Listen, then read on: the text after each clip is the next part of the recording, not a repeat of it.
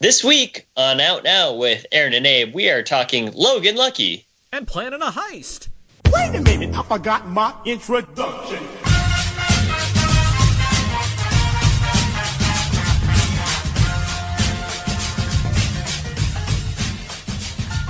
We are now recording, and this is Out Now with Aaron and Abe. I am Aaron, and as always, this is... Abe, hello. Out Now is a film podcast where Abe and I discuss new movies weekly. We cover some various movie topics, jump into a mostly spoiler-free review, then jump back into other film movie topics. This is episode 296. 296. Four away from 300, which we've been talking about. Yeah, yes, thank you for the reminder already. We got that out of the way. Yes, episode 296. Yeah, we're getting up there.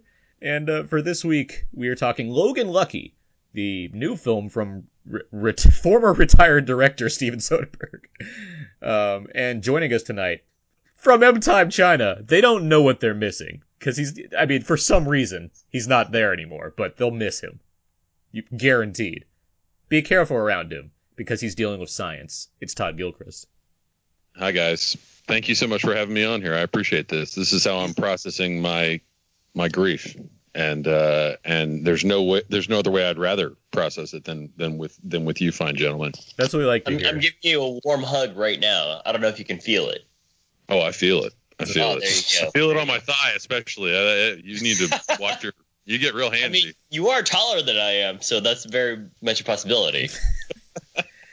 Also joining us for the first time from We Live Entertainment and the founder of the Los Angeles Online Film Critics Society, he knows all the Twitters. It's Scott Menzel. Hello, everyone. How are you? Scott, you know all the Twitters? You know the computers? I know all the Twitters. The Twitters and the tweeters and the twatters. All of them. That's good to know. It's good to know. Well, I guess I heard from Todd already how he's doing today, but Scott, how are you doing? I'm doing okay. Not bad. I'm very happy to be on the podcast for the first time. I'm a little rusty on podcasts. We used to do our own, the We Live Entertainment podcast, but we took a hiatus last year.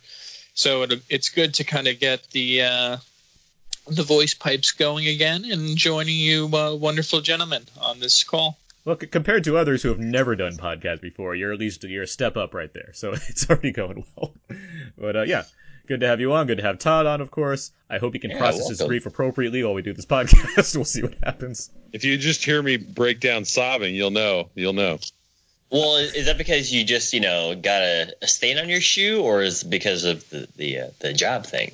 I mean, it's entirely possible. Those are two equal reasons. Yeah, the shoe thing, I would take. If Todd told me he had a stain on his shoe, I'd believe it. Oh, I know it's serious. Let's get into some show notes before we get things started. Let's do it. First up, we have a new commentary track. Every month on the podcast, we do a new commentary. And this month we did Bonnie and Clyde in honor of its 50th anniversary. And so Brandon and I, as well as a friend of the show, Robert James, we all took the time to record a commentary track for Bonnie and Clyde. I think it's a pretty good one. So be sure to check out that on iTunes and Audio Boom. It's a good track for sure. And what else? Actually, I know we have a number of new likes recently, and we got a lot of new feedback and stuff. So we welcome any new listeners to the show. And this is it. This is what it sounds like. So there you go. I was like, well, that's a little underwhelming. This is it. But yeah, no, I see what you mean. It worked for Michael Jackson. That movie made money. So, what can I say? What else? Let's see. iTunes reviews and ratings. Good to get those. Helps out the show. Helps other people find the show. If you want to log on to iTunes because you enjoy what you're hearing, or because for some reason you're like, this is okay, but you still feel the need to rate our show for some reason, log on to iTunes. Search Out Now with Aaron and Abe.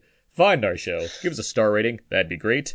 And tell us how average we are. We'll accept it. Yeah, and a written review. That'd be great also. Our 6th annual Summer Movie Gamble. Next week's like the last week of this. Is it already? Yeah, because next week's the 25th, and after that's Labor Day weekend. September. Yeah. So those may be familiar already, but I will go over this because we have new guests and everything. So Abe and I, along with many other frequent members of the show, we've all participated in the Summer Movie Gamble, where we predicted what we think are going to be the top 10 highest grossing films of the summer at the domestic box office.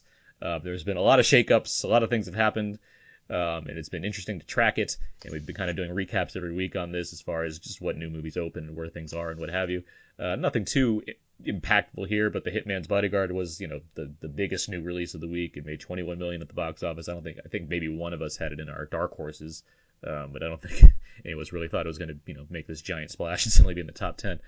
That said, Annabelle Creation, Abe, which you had as a dark horse, 64 million in 2 weeks. Not bad, but it might not crack the top 10 It's there. not going to crack the top 10, but it's a pretty strong gross for that movie. Yeah. Yeah. For a movie about dolls, yeah. Yeah. None of us thought Logan Lucky None of us thought Logan Lucky would do super huge, appropriately, and that movie only made 8 million, even though we're going to be happy to talk about it, I think, later on in the show. Meanwhile, Dunkirk, number 4, 165 million. It's done really well, and I'm very happy that I was one of the few to put it on our top 10 list, because trust in Christopher Nolan. That just makes sense. But yeah, that's a quick little look at the box office this weekend. Other things are still making money. There you go. So yeah, I think that's going to do it for show notes stuff. Let's move on now, guys. Let's get everybody else on the show. Let's get to a thing called Know Everybody, where each week we ask each other a question or two, try to set the tone for the podcast, and better get to know everybody. That was good. Whoa. Yeah, see, Scott, you were prepared for our insyncness. Honestly, I actually thought this was a segment where we just would talk and you guys would go, no, and you just went around. No, everybody! Yes, that's what I... We're just like George C. Scott and like Barry said, no, everybody. Abe, how about you start this one off? I got a question for you guys. Do you guys have a singular term code name to execute a series of special events that may or may not lead you to be very wealthy? I feel like I should have started this I like this segment because the answer is no. Simple enough. That's a good answer. You mean, do I stage heists regularly and then give them a descriptive term afterward? Yeah, that's exactly what I mean. Well, I couldn't say that for legal purposes on this. That's so the answer is no. it usually just depends on what sort of criminal activity is involved. I try to come up with something that's sort of a pun, that's sort of a reference, but I don't want to. It kind of varies from job to job. All of which I will say, for legal purposes are completely legal. I just cannot divulge the details of them. When I get legally obtained paychecks, I go to the ATM and I say the phrase "make money, money, make money, money, money," and that seems to add to my bank account. That's a long phrase, but I like it. Okay. I have a question. Okay. Apparently piggybacking off of Abe's question, where would you stash the take from your heist? Not in a landfill, that's for sure. I would say under my mattress, or that's the best place. Yeah, the classic probably. Mattress. Yeah. Wait, do you have a box spring, or is it just the mattress and then you cut a hole in the mattress? Because I have to know, just in case I have to go check your house. I actually have a storage bed with some drawers underneath it. Like a captain's bed. So yeah. I like that. Yeah. I always wonder, so if you hide things in the mattress, are you purposely hiding it in like the head area, so like it's firm, or like in the back area? Would that probably the middle, so you get more firmness along your spine. Because it would sag the most there, so it's like you're giving it further cushion with stacks of bills. So I take that, Tempur-Pedic. I have stolen cash. I can't tell you my answer. Okay. So. Totally understandable, Todd. Don't worry, I'll be coming over next week. Okay. My secret spot would be a closet in my apartment that has nothing but Tupperware containers that are stocked up from the floor to the ceiling, and you would never be able to find it. Okay. This is very specific. I feel like you actually do have a huge stash of money in a closet somewhere with Tupperware. It's possible. It's quite possible. That's how Daredevil. I really like the idea that you're going to throw people off by just hoarding so much that they can't, that they just throw up their hands and don't even want to search. You apparently have not seen my house, so there you go. That's how Ben Affleck did it in Daredevil. Like he had a bunch of different Tupperware containers for the different cash he'd eat, and then he folded them in shapes. That classic Daredevil movie with Ben Affleck. That's what I'm referring to. That's how he did it. Oh, fantastic. Anyway, that's how you play Know Everybody. Let's move on now, guys. Look at that now, quickies. Yep. Each week out now, we're talking about movies. That was all right, TM. I was moving quickly. We took a lot of time in the whole heist part, so we had to go past it. Let's just get to this. Abe, have you seen any other movies this week? I did. I finally got to watch this Japanese anime called Wolf Children, and it's all right. I think it's very sweet, but at the same time, it left me kind of wondering why they left the children off at the age of 12 rather than moving into adulthood, wherever the case was. Well, it seems I don't know anything about this, but it's called Wolf Children, so that seems like it's pretty self-explanatory. It garnered a ton of acclaim back in 2012, and I'd never seen it until now. So there's a film, an anime film feature? Yeah. Yeah? Full length. Yeah. Called Wolf Children. Yeah. Is it like set in the past, or is it modern? No, it's set in the present, but it's just super sweet about these two kids that are half hybrid human and wolf, and just growing up in the city versus the country. That's really what it is about. All right. Yeah. And it was okay. I'd say check it out if you're ever interested, but at the same time, again, super sweet. So. Are you saying that's a plus or a minus? If you're into that kind of stuff for Japanese anime, then it's a plus. I kind of just felt like there was not really a great story there. Gotcha. All right. Well, Todd, let's move on to you. Have you seen any other movies this week? Have I? I don't think I have. I didn't know.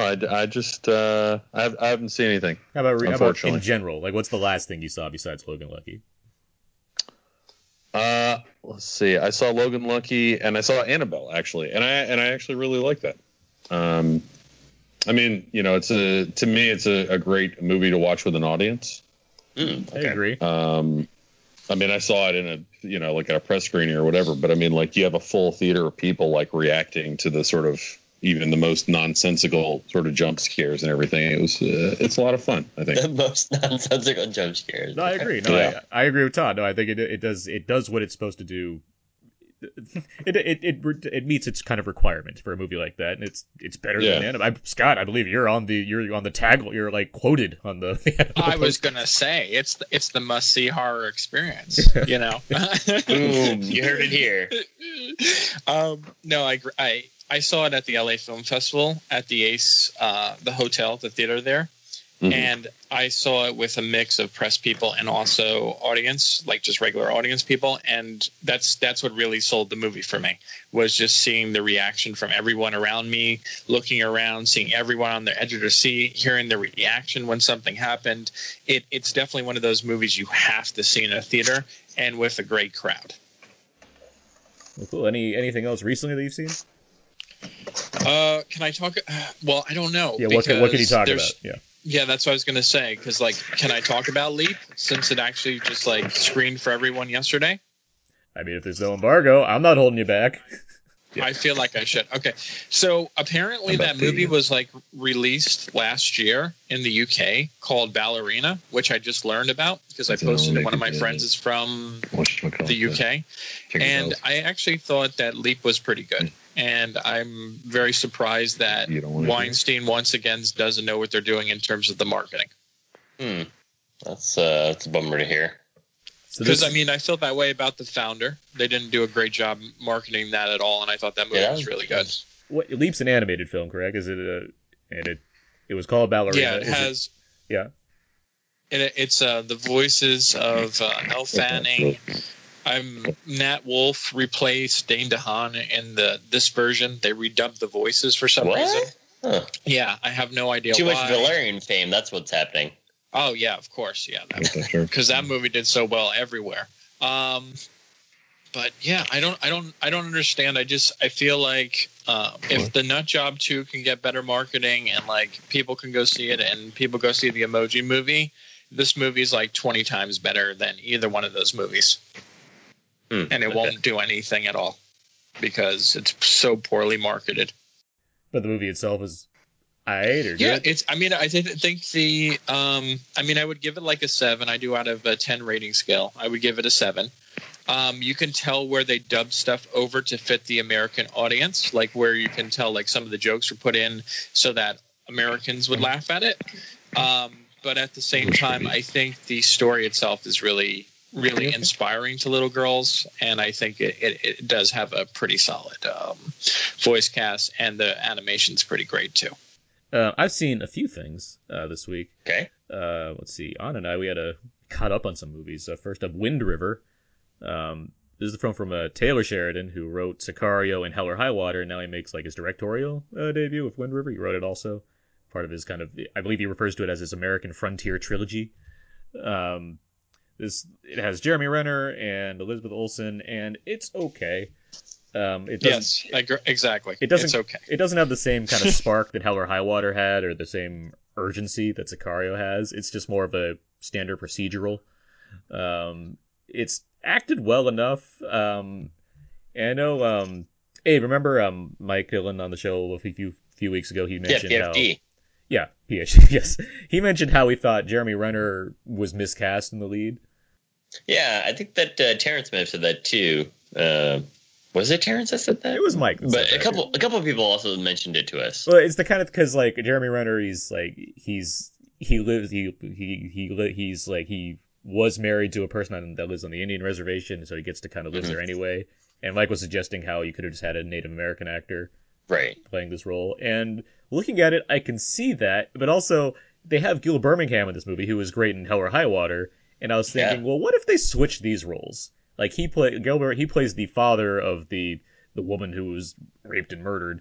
And I was thinking, well, what if Jeremy Renner was the father and Gil Birmingham was like the lead like guy in this one who because like Jeremy Renner's character like dispenses all this knowledge about tracking and everything. Is like, because at first I'm like, doesn't seem to be a problem with having him in the lead role. But it's like, well, what if they did lead this? Especially because he's like this kind of he has sage wisdom to offer and everything. It's like, it seems like it could have been played like in a different way. Regardless, I see what you're saying. Yeah, it's just like the movie. It's a good movie, but it's just not. It's nothing special compared to Hell or High Water, Sicario, which I think were both excellent movies. The other film we managed to catch yesterday was The Trip to Spain. One of my most anticipated movies of the year. I was really looking forward to Trip to Spain, and it really delivered. I think if you're a fan of these trip movies, The Trip and The Trip to Italy, starring Steve Coogan and Rob Brydon, this one falls right in with the other ones.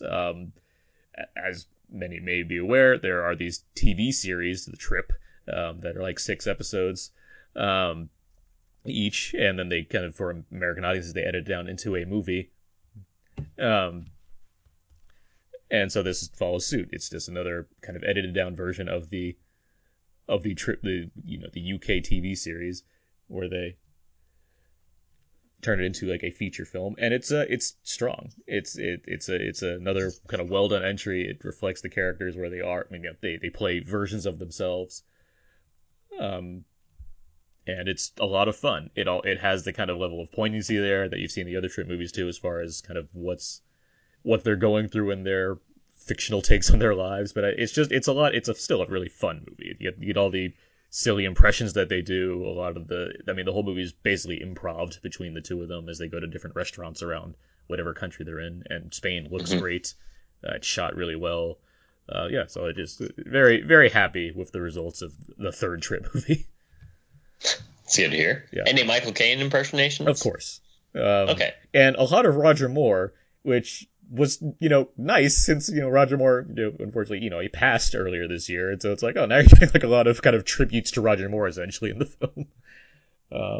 And they bring some new ones too. They bring some new ones. So. Glad to hear. Yeah. I want to mention 2 other TV series that I also managed to see. First up, Anna and I, we binged Defenders. 7, because we already saw the first episode at Comic-Con. Which I guess made it easier because we had to watch 7 episodes. Hashtag humble brag. but hashtag blessed. Neither of us are like binge watchers though, so like we just wanted to keep going with Defenders. So I guess that says something about it. That says it's pretty good. But no, I heard such mixed reviews on that so far. I mean, there's people who said they really liked it, and other people have said it's incredibly underwhelming. I'll be honest, I don't care either way. But I'm just a lot of people I've heard, everyone's been posting about it on Facebook. So I've been asking everyone, and it just seems like the consensus is really like right down the middle. Some people really like it, some people don't. Did you like it? It's certainly a step up from Iron Fist. Given that was Well, Wow. doesn't take but much. no, it is. Recommendation. I would say it's good. I do think it is entertaining and fun to watch, especially once they all kind of get together, once they start being the defenders, despite never saying the word defend. I think the only real issues I have is that it feels surprisingly kind of cheap. Like they don't go. There's not much scale to a series that combines all of these people, which might be because they have so many people in the cast and it's a TV series where they don't have the budget to really go bigger. But is that, not to interrupt, but is that really surprising? I mean, I say this, like, I have a very limited experience with many of the Marvel shows, but I mean, they all, to me, feel extremely cheap and not sort of thematically developed, you know? I would say, I was surprised that it looked more like Agents of S.H.I.E.L.D. than any of the Netflix series, because Agents of S.H.I.E.L.D. is like all the kind of warehouse and cardboard box series, Right. where it's like there's nothing going on there. But this one, I would say that Daredevil and Luke Cage and Jessica Jones, they all have a kind of distinct style to them, and they at least explore the areas they work in, and I feel they're more stylish. Where Defenders, I don't think has as flashy a direction. They certainly try to emulate each of the different shows by when they shift around to different characters. The Luke Cage segments have a kind of yellow tint to them. The Daredevil ones have a reddish feel to it. But like, even in the choreography, which is a big problem with Iron Fist, it just the action is satisfying. There's things that it's neat to see them team up and fight against each other and what have you. But like, there's a lot of fights in dark warehouses where it's like, okay, the stunt doubles are doing a lot of work here. And that said, the interaction, the actual story being told, I think is fun. I thought it was entertaining. Anna and I had a good time watching it. We couldn't. I mean, it's interesting to hear people that like complain about these shows, yet they're like, but I watched all 8 episodes in 8 hours. It's like, okay, well, I mean, they're critics. They have to. No, not critics. People, just random people on Twitter or whatnot. It's like, they want to have a rant. They have to. It's just, if they really didn't like it that much, I'm surprised they were able to finish it immediately, and not like a week from now. Well, I've got a question for you. Do you have to do you feel like you have to watch all the other previous individual series to? No. Yeah, okay. Good. I'll say, like, Anna had it. I'm really Anna's seen like Iron various Fist. episodes here or there from some of the shows, but like we were both encouraged to watch the whole thing the whole way through because we wanted to see where it was going. Like, I don't think there's a necessity to seeing each and every show to really get it. There's probably some YouTube, like, everything you need to know about these shows, which should probably be subtitled "Everything You Need to Know to Not Watch Iron Fist."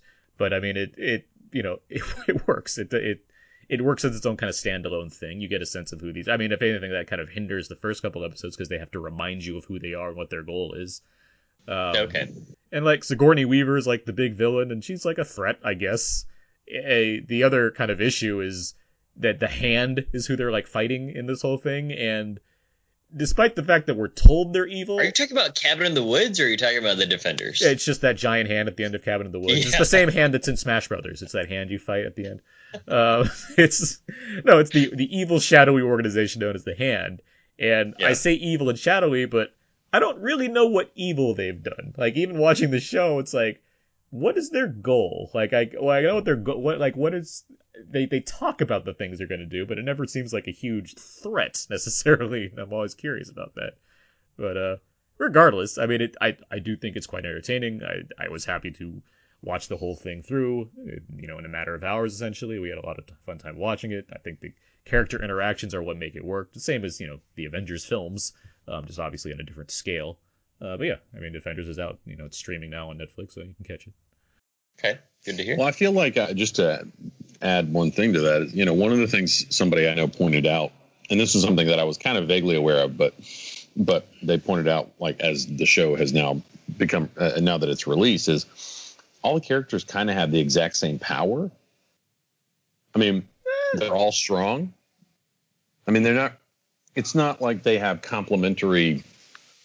I mean, you look at like the trailer for Infinity War. Now, I'm not comparing it qualitatively or anything else, but I mean, it's like you have characters that can create portals, and you have characters that have a metal suit, and then you have this, and to me that difference, I feel like. Also, Todd, I'd like to remind you that not all of us have seen the Infinity Wars trailer. I'm talking about myself here, so thanks for making me feel bad. Yeah, but Todd's speaking to Anna, Scott, and I, who right. have Okay. seen the Infinity War. Sorry.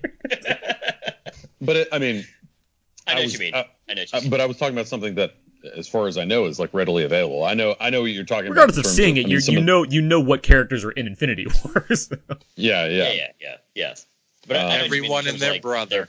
Yeah. I think I'm in Infinity War. as a You matter of are. fact. You are. So, Oh, that's who that was. All right. Well, Yeah. let me, Yeah. Scott. I understand what you're saying. And yeah, there's obviously a level of dynamism that separates the Avengers versus the Defenders. But I think that's something going in, because these have always been like these street level heroes where their power. I mean, Daredevil obviously has powers, and Luke Cage and Jessica Jones are they're just superhuman strong, and Iron Fist has Glow Fist, which is super handy. But that was a good pun. But they're all brawlers. I mean, that's the kind of the nature of these heroes. They're all street level vigilantes, and I think the separation, and obviously it's the same with Avengers. They all have different personalities, but they have different personalities here within the Defenders. That's what makes them unique amongst each other. Where like Luke Cage has this nobility that makes him work the way he does. Iron Fist has this kind of level of duty and honor and dedication to his the mystical ways of his own.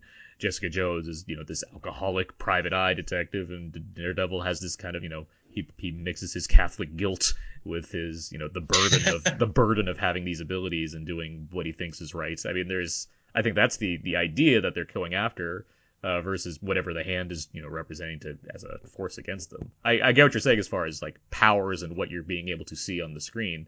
But I think that's the idea behind the Defenders is more based off of these different character types coming together, as opposed to these wildly different superpowers that are coming together. fair enough. Okay. What was the other? I'm wrong. I give up, babe. Todd, Stop yelling. Todd, you're not wrong. You're never wrong, buddy. Here's another warm hug. I appreciate that. You're welcome. Now I feel What was so the much- other show that you watched, Aaron? The other show I watched the first 2 episodes of Get Shorty. Oh, okay. Yeah, with Chris O'Dowd. Yeah, Chris O'Dowd, the TV series. It's good so far. Like it's a fine, like, hey, it's a crime dark comedy Spaceship show. is it on? What? It's on Epix. Epic. Great. Yeah, Okay. I think this is their first show, if I'm not mistaken, or at least their most notable one. But I'm a huge fan of Get Shorty the movie, as well as just Omar Leonard, kind of works being adapted in general. And I would say this doesn't really have that feel to it, which is the only kind of pause I have. Like, it's good as a show, but not necessarily good as an Elmore Leonard show. And compared to something like Justified, which is, fantastic, I'm like, well, it doesn't have that kind of the crackle of that dialogue going on.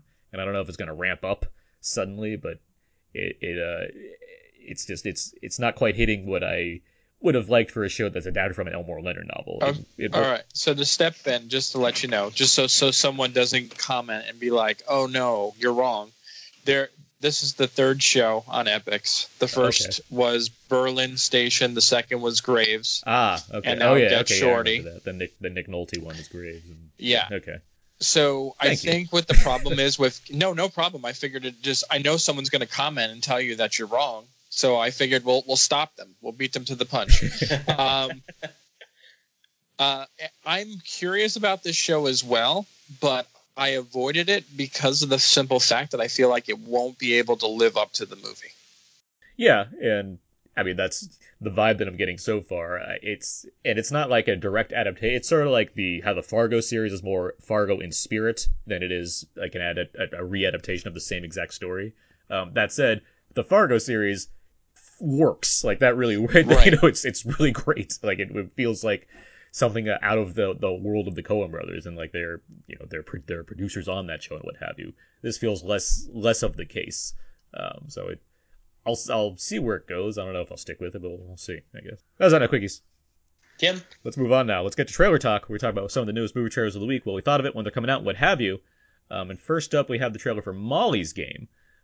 This is, speaking of adaptations and directorial debuts and what have you, this is the first directorial effort from Aaron Sorkin, theatrical directorial effort from Aaron Sorkin, who obviously, written many of acclaimed screenplays in the past few years. Think of Social Network.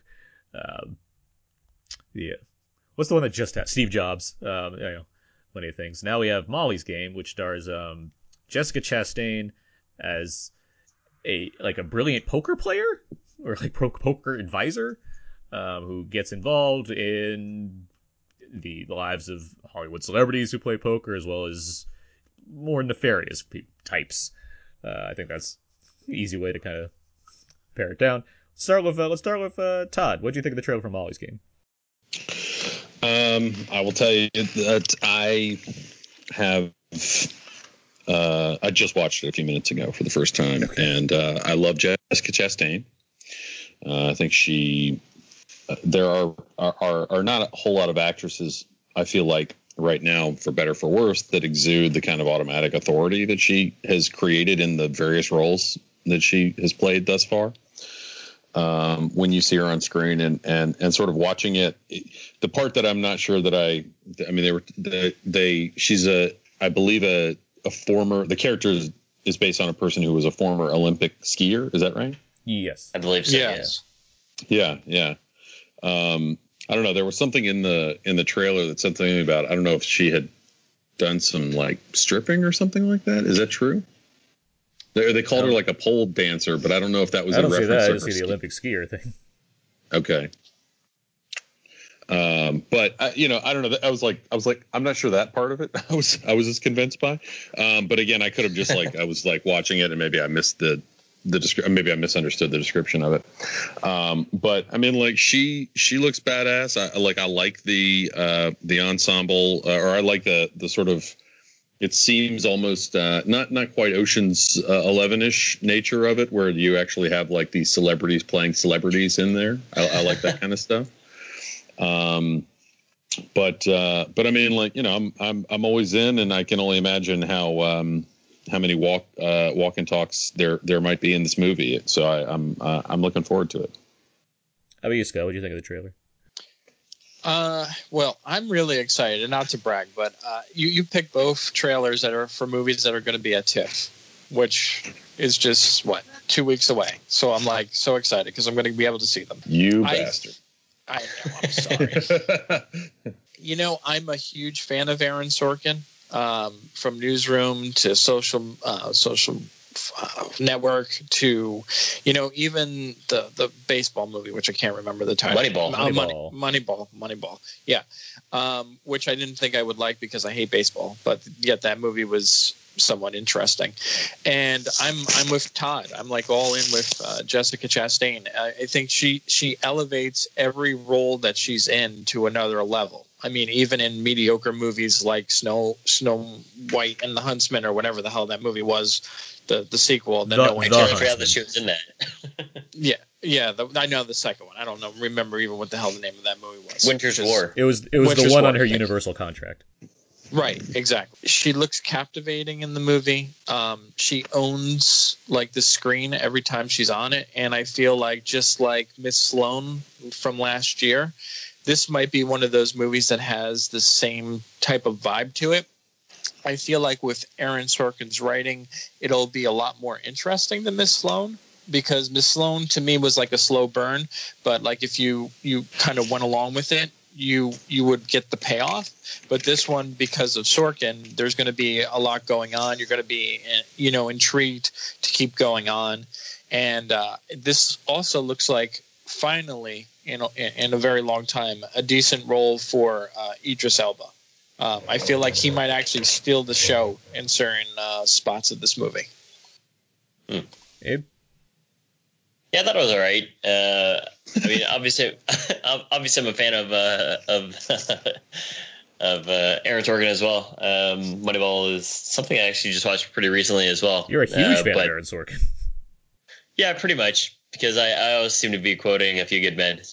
But with that being said, I'm curious about his directorial debut, theatrical directorial debut. So I'm going to be curious how he handles that aspect of the thing. I mean, it looks fine from what I'm seeing in the trailer, but that's how the trailer is cut. So in terms of the cast itself, I'm a big fan of Idris Elba as well, but I love seeing Jeremy Strong in things, and him just having this like super weak throw at Jessica Chastain just made me laugh. But no, I love him in The Big Short. And you didn't mention him when we talked about Detroit.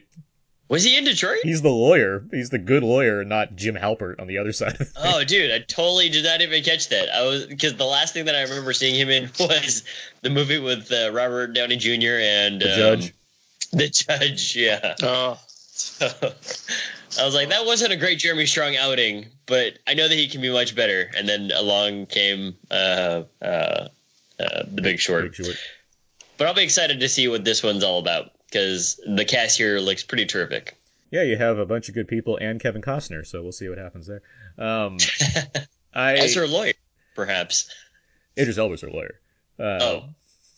They seem to not go with Kevin Costner very much, which kind of amused me because I didn't realize he was in it until like at the very end. We're like, oh, Kevin Costner, okay. I did want to add to that. It was funny because the first time I think you really see him in the trailer, he's like sitting on a park bench in like yep. with like a scarf wrapped around him. I'm like, is this what he's going to do now? I mean, like, it's like he started this. It worked for Jack Ryan. Yeah.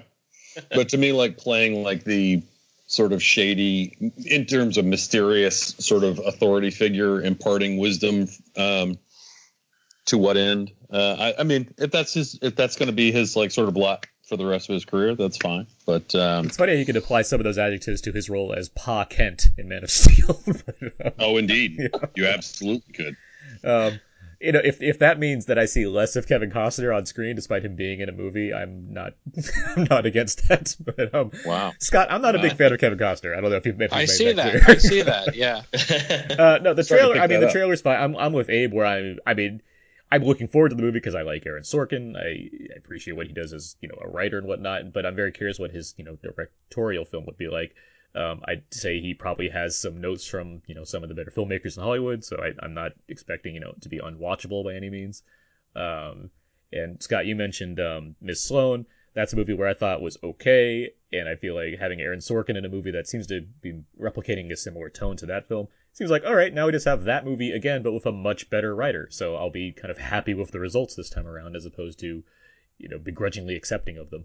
So yeah, I'm looking forward to this as a Aaron Sorkin project. And yeah, you mentioned Idris Elba. That's another one that always works for me. Michael Cera apparently is a big time poker player. Hold on, I gotta tell you something. Yeah. The run time is 2 hours and 20 minutes. Aaron, we'll see what happens here, buddy, but we might be calling you out here for editing. Well, there was also, I don't know if this is true or not, but my friend was telling me the other day, and actually I think he called us out on Twitter about it, was that apparently Sorkin fired the editor in post. Don't quote me on this. So we'll be curious to see how this holds up. All right. That's comforting. Molly's Game arrives in theaters November 22nd. That's when it gets released. Yeah, it'll be at TIFF as well in a couple weeks in September. I want to talk about one other trailer. This is The Death of Stalin. This is the film from director Armando Iannucci, who created the show In the Thick of It, which had a spin-off movie called In the Loop, which I'm a huge fan of, and also created Veep, which is currently in America with Julia Louis-Dreyfus and plenty of other people. I want to talk about this trailer both because he and Sorkin have a very, I'm not going to say similar writing style, but they certainly have a way with words as far as kind of fast-paced dialogue full of all kinds of things going on. But obviously, Iannucci leans more towards the satirical comedic side. And this film, it's based off, it's a comedy, but it's inspired by the events that happened after the death of Stalin, and it features it has Steve Buscemi, Jeffrey Tambor, Michael Palin, Paddy Considine, Jason Isaacs, just a whole bunch of people, and what looks like a kind of it has the same kind of pseudo documentary style that Veep and In the Loop have. And yeah, I saw this. I thought it was hilarious. I'm a huge fan of I'm a huge fan of Iannucci's work in general. So I wanted to know what you guys thought. Let's start with Scott this time. What did you think of this trailer? Can I be honest? Mm-hmm. Yeah. And say that my first reaction was, this is the whitest movie ever.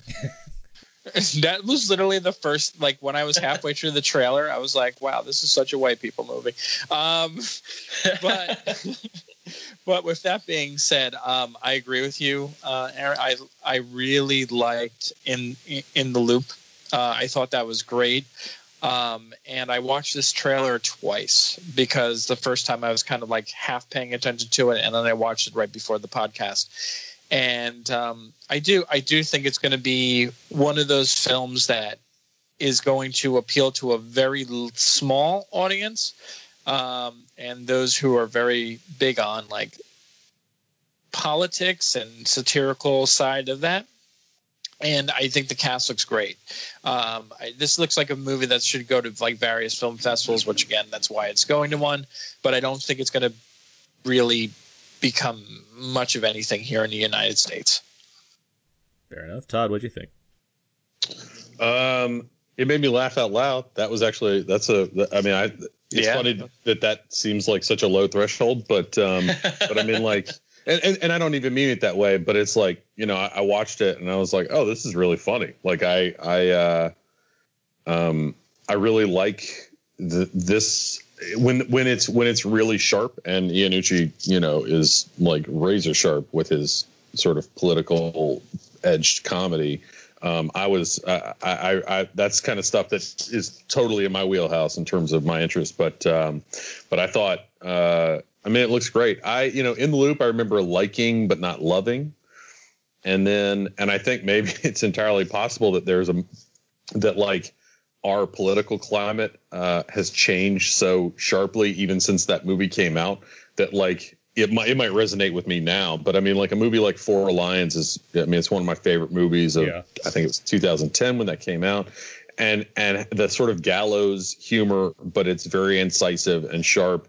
And at the same time, like broad, like to me, I don't know that there's that is like exactly the kind of movie that I think that resonates with me right now. I mean, I don't think of a movie like this in terms of going like, oh wow, that's really a powerful metaphor for what's going on in our country, or anything like that. But I do think of it as like, I was like, I kind of love this, sort of the smartest kind of buffoonery of these politicians, sort of collected in one. And I don't know, I'm pretty excited about it. I haven't watched. The Veep is a show that I watched like a couple seasons of and I really liked, and then I was like, oh, I should keep going, and then I just never kind of did. But every time I see like an ad for it, like I want to watch it, and I feel like it's the same with this, like where I'm like, oh, this seems like straight up like something I would really enjoy. That's an interesting point you make about kind of the use of broad comedy within because Iannucci's not above that. Like, I mean, I think there you can characterize him as someone that has sharp kind of political satire going on, but there's a scene in The Loop where like one of the actors, like her teeth start bleeding, and it becomes this whole thing between like the conversation they're having, and it's just like really funny because of the visual gag going on, not just because of like how funny the dialogue is. And even like Veep has plenty of stuff of like Matt Walsh just being just an idiot walking around in general, where like he's trying to do a good job. Yeah, where it's hardly focused on how clever the writing or how clever the dialogue is. It's just more about how like silly these people look doing things, or just like simply like running down a hall at a certain time. It's just like stuff like that that plays well, which is why that's why I kind of match these trailers together, because you can look at a lot of Sorkin's work where yes, the dialogue's great, but there's a lot of kind of screwball comedy going on as well, and I think that both of these kind of emulate that aspect of it. Just quick thoughts before I'll get to Abe. I agree. I've already said that I think this movie looks pretty hilarious. I feel like I don't see Steve Buscemi enough on screen these days, especially because he had Boardwalk Empire for like a good chunk of years there. But now, having him as Nikita Khrushchev in the star of an Iannucci movie, that just makes me very happy. So yeah, I'm looking forward to this quite a bit. Abe, how about you? I love everyone know Iannucci's work, and I love Veep. And I remember watching this trailer before we were going to talk about it, and I was really kind of begrudgingly thinking to myself, oh, Jason Isaacs, this is going to be something like super heavy-handed, Academy Award. Like, they're trying to win some awards here toward award season. And then I watched it and I was like, this is fucking hilarious. And I was just really on board with it. And what I loved about it is that nobody has an accent. Everyone's just like doing their regular Jeffrey Tambor voice or Jason Isaacs' voice, which is I'm glad to hear because he's just a British guy. But he's always, besides being Lucius Malfoy, I think that he does a lot of like American accents. And again, I think that the knife that really gets you is just like how Iannucci really understands the nuance of political speak and how he just really knows how to rib you in the right way. So I'm looking forward to it, and I agree with Scott that perhaps it's not going to be for everybody. You're going to see it in a lot of maybe festival circuits, but I would encourage people to go see it. If you love Veep and if you've loved anything that Iannucci has done, you should go see it. Well, there's no actual release date yet for the Death of Stalin. How dare they? I know it comes out in overseas in October. It's at TIFF, like we've mentioned, in September. I'd like to think it'll come out before the end of the year, but I'm not. Honestly, I'm just not sure. So we'll see. It depends on how well received it is at the festivals. I would think, that's what I because it might premiere at another one too. It might go to AFI here. Mm-hmm. It really depends on what the studio. Do we even know what studio's doing it? Not here because there's no distribution yet. I think for it That's IFC. Sorry. IFC Films. IFC Films has it. Yeah, and you never know with them because sometimes they can put it out right away or they can delay it for years. Yeah. So who knows? Yeah, we'll see. How dare they? But I am looking forward to it. So, all right. Well, that's trailer talk. Let's move on now. Let's get to our main review for Logan Lucky. Charlotte Motor Speedway. I know how they move the money. The only guy who knows anything about blowing up real bank vaults is Joe Bang. I am incarcerated. Yeah, we got a plan to get you out. The Coca-Cola 600 is the biggest race of the year. We need a computer whiz. I know everything there is to know about computers, okay? All the Twitters, I know them. Welcome to the Coca-Cola 600. Now, how many yards away is the vault? 20 yards. I don't know, maybe 30. Is it 20 or is it 30? We are dealing with science here. That should have been some of the trailer for Logan Lucky 4 years ago. Academy Award-winning director Steven Soderbergh announced he was retiring from filmmaking.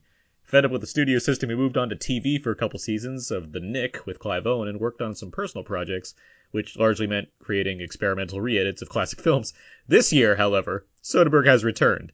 Taking on a script written by Rebecca Blunt, supposedly a pseudonym for someone else, possibly Soderbergh's own wife, Jules Asner, we now have Logan Lucky, a heist movie set in the South, starring Channing Tatum and Adam Driver as brothers who concoct a plot to rob the Charlotte Motor Speedway.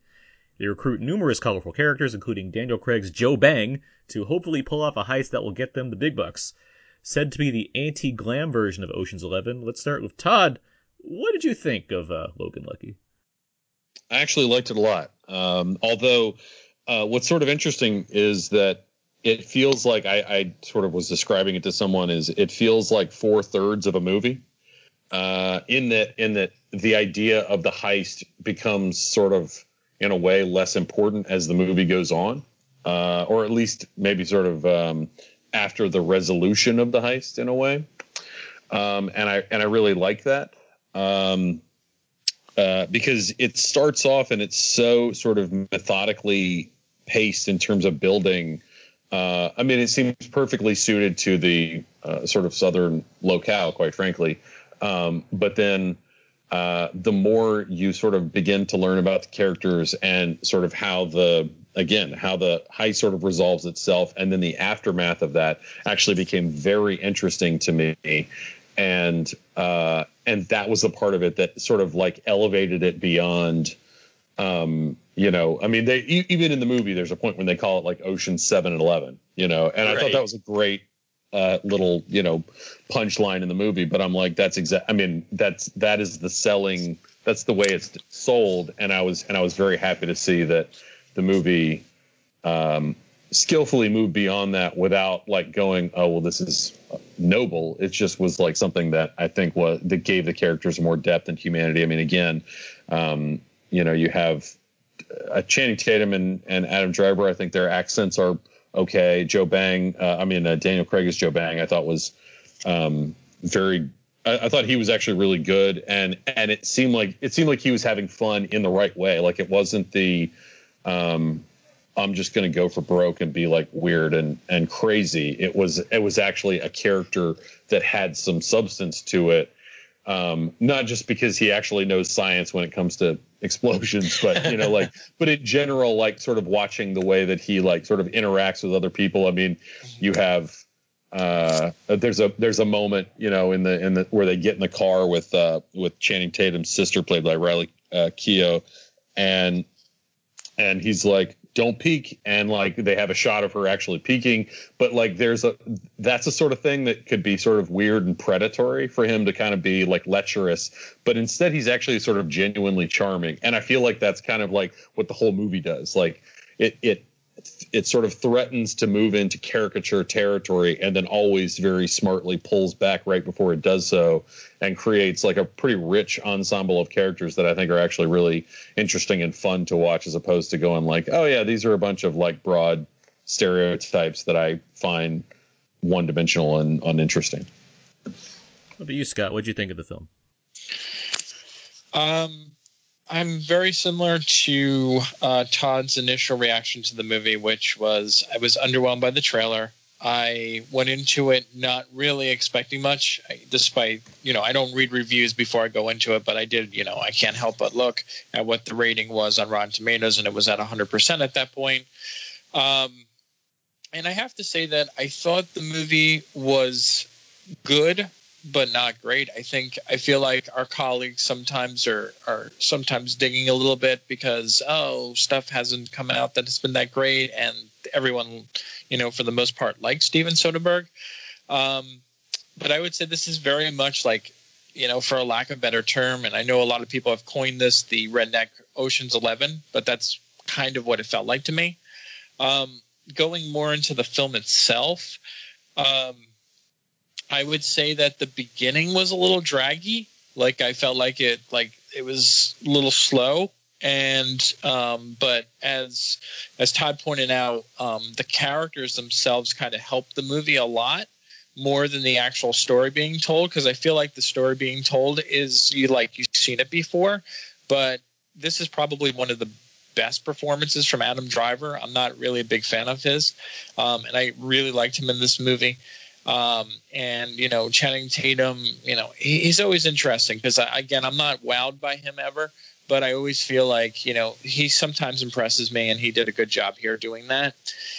But for me personally, it was Daniel Craig's Joe Bang, just because it's something that I felt was something that I never expected to see from Craig as an actor.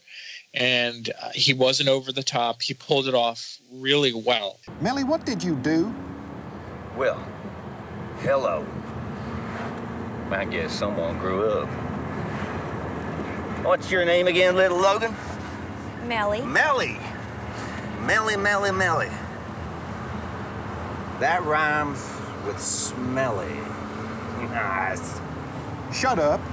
There's clothes for you both in the bag, and Clyde, I put something special in there for you. Thanks, Mel. And I would say once you get past the first 30 minutes of this movie, I think things start picking up a little bit, and the part near the last 90-minute mark, 90 to the final 30 minutes, I felt was really, really strong. But it is much more about characters than it is about the heist, which I give it a lot more credit for. Yeah, I agree. Yeah. How about you, Abe? Yeah, I really liked it as well. I would agree that perhaps I didn't love it, but I really enjoyed myself watching it. And I agree with Scott that it's probably because you've probably seen stuff like this with Soderbergh before. You've seen heist movies that he's done, and the way that he constructs it is not out of the ordinary. So watching Logan Lucky, I kind of knew where it was going to go, just in terms of, okay, well, they're going to show me how this got pulled off, and all the other nuances that I didn't see already, even though there's clues along the way, which you do pick up. But I also agree with Todd and Scott that it's very much more of a character piece than it is about the heist itself, which I appreciated quite a bit. I think that there's the actress there that plays his daughter. I don't know her name, but she's really she helps you become really attached to the Channing Tatum character, and see that it's just his father trying to do well for his daughter and provide for her in a non evil way, but What I really liked about it is that they do take jabs at themselves. Like Soderbergh takes jabs at himself of just like, yeah, this is my Ocean 7-Eleven. But I actually really liked Adam Driver in this role, kind of just like as a quirky bartender brother, but at the same time, pretty knowledgeable about things. And there were a lot of laugh out loud moments, especially that chemistry sequence with Joe Bang, which a lot of people laughed at. And also there was a really neat reference that happens in a penitentiary cafeteria that people were just like rolling on the floor for in my screening. But the other thing I want to really echo is what Todd had mentioned, which is I'm glad they didn't go into caricature, which I don't think Steven Soderbergh ever really does. But at the same time, that's kind of what I was the most fearful about when I was watching the trailers. It's just like, oh, okay, well, this is going to be this funny movie about people set in West Virginia or in North Carolina, and it's just going to be about like another slapstick comedy, Ricky Bobby-ish type character. But no, it's actually very meaningful. So then when you do see his daughter do something at the talent show, you're just like, wow, I can see why they did that, but at the same time, I wasn't expecting that, and I was really pleased. So as it goes along, it certainly does feel much more as a more, I guess, humanistic piece. Some parts where I think that it kind of dragged a little bit, so that's not a knock. It's just more like maybe like one or two additional scenes may have been cut, but could have been cut. But on the whole, I really enjoyed it. It was a good viewing experience. I'm more or less with you guys. I think I like it a little bit more just because I had a lot of fun with this movie. I didn't really find it slow necessarily because I really enjoyed watching these characters. And as far as the construction of the film, I like that it's kind of Soderbergh in that more indie vibe as opposed to kind of his bigger budget efforts, especially when it comes to like the Ocean's films, which are, those are bigger expenditures on Soderbergh's part. But it feels like it's not just, constructed as as far as the characters go as a quote unquote redneck Ocean's 11, but it has the kind of low down, laid back feel of his smaller films.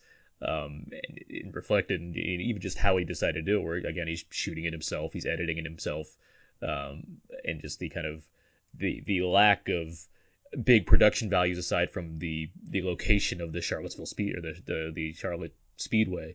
I think it has this kind of great look and vibe to it that I think speaks to the types of characters we're dealing with. And you've all mentioned how kind of the characters they're not driven to caricature because we get enough of who they are individually that works. And that's part of what I really like about this movie. There's not really an antagonist here.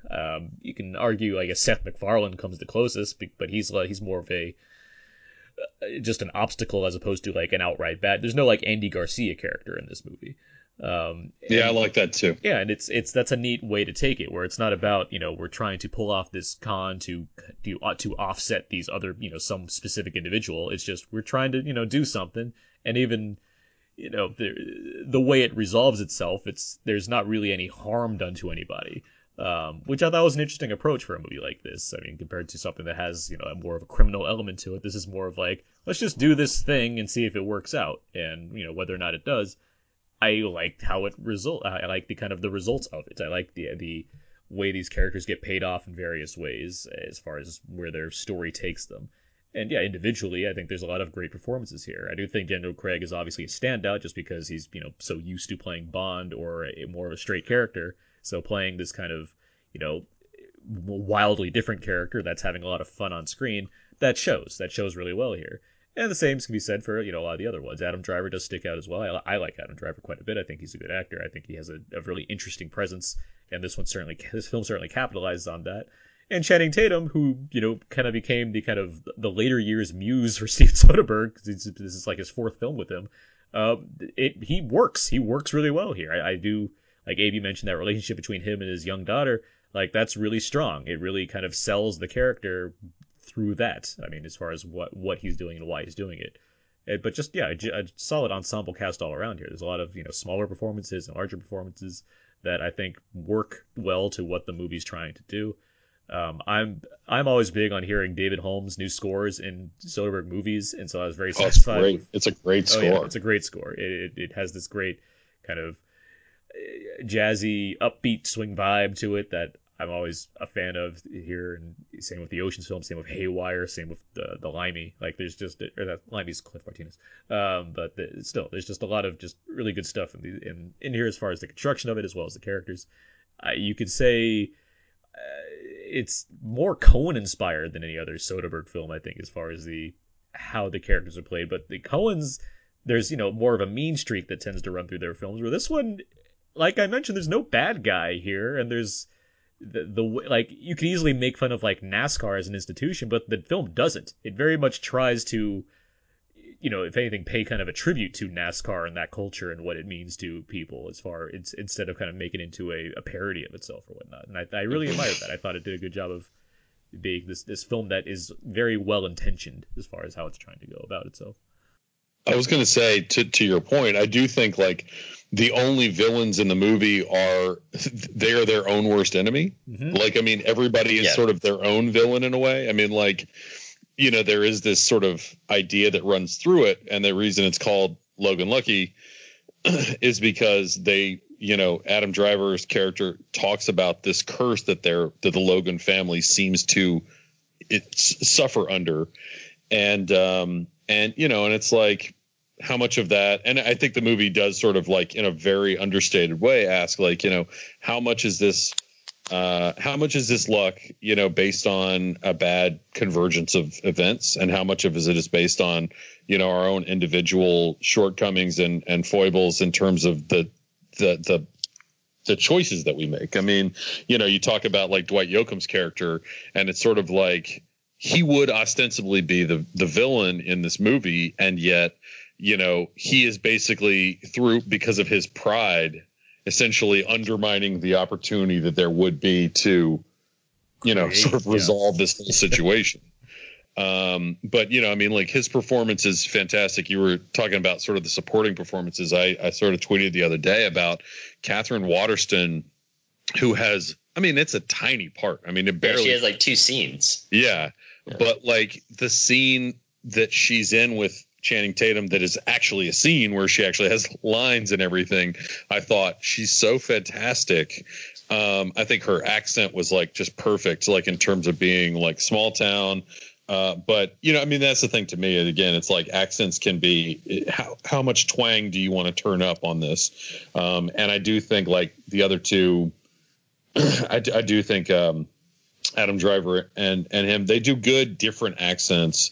But she just comes in and she's adorable, and I think she gives like a really wonderful little performance, a wonderful performance in a little role that like just showcases how much chemistry she and Channing Tatum have in this sort of amazing moment of recognition of one another, and the movie just kind of moves on, and I was like, wait, I want her to come back and be in the movie more, I think it comes through in general in a lot of these characters. I mean, even something like Tatum and Driver, who do not look like brothers. I think the movie does a good job of showing them be brothers. Like, I think it's a believable relationship they have between each other. But even, especially that first bar fight scene. Yeah, but even something like you mentioned, Catherine Waterston, Channing Tatum and his ex-wife played by Katie Holmes. That's also like a neat relationship where you can get why they're not together anymore. You can get that they were like high school romances and then they fell apart just because of like the types of people they are. But like even in their interactions and what they want to do for their daughter, like that works. But plenty of others. I guess the Casey Affleck and Scott Conn roles played by Jack Quaid and Brian Gleason. They're fun here. They work and I mean, I mentioned Daniel Craig already. Or even something like Katie Holmes' new husband in the movie, played by David Benham. Roy? Yeah, played by Roy from The Office. Roy from The Office? Yeah. And then there was also Jim, not Jim from Parks and Rec. Jerry from Parks and Rec. No, there's just a lot of like small roles, I think, that all factor in well and like feel like lived in. I mean, I guess. And I think that's really like a Soderbergh touch is just, hey, let me get some high profile actors and actresses. And then high profile, they're just character actors for the most part. Character actors, sure. I actually have a question for you guys. What do you guys think of the Hilary Swank character, and where do you think that's gonna go, perhaps? I like how the film doesn't choose to embarrass her, because she plays like a special agent that's looking into things, and there's a way where it could have made her come off as like, oh, it could have made her come off as like John Hamm in The Town, where he's just like he seems like he has authority, but he's really just kind of dumb for not figuring things out sooner. I think the film could have, had her as this kind of like a foil that's somewhat dim-witted, but instead it gives her plenty of intelligence and she gets things, but it's a matter of like red tape and how to handle a situation. And I think she handles the character she's given her, and Macon Blair as her partner. By the way, it was like, oh, Macon Blair's here. That's great. Macon Blair. I think that aspect that kind of comes in towards the the later parts of the movie. I think it works. I think it plays well.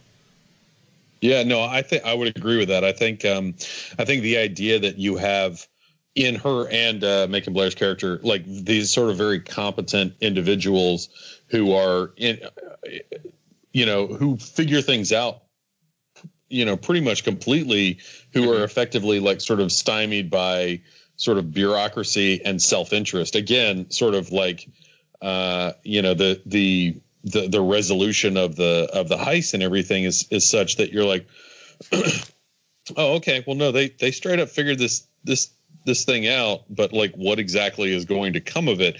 And I think that like leaving that sort of open-ended, there's a part of me that wonders if, it could be her going, well, I'm going to figure this out even just for my own edification. I could be trying to figure it out to actually prosecute the case, or it also could be like, these people who are seemingly not very smart and quote unquote unlucky seem to have gotten away with something, and I kind of admire that.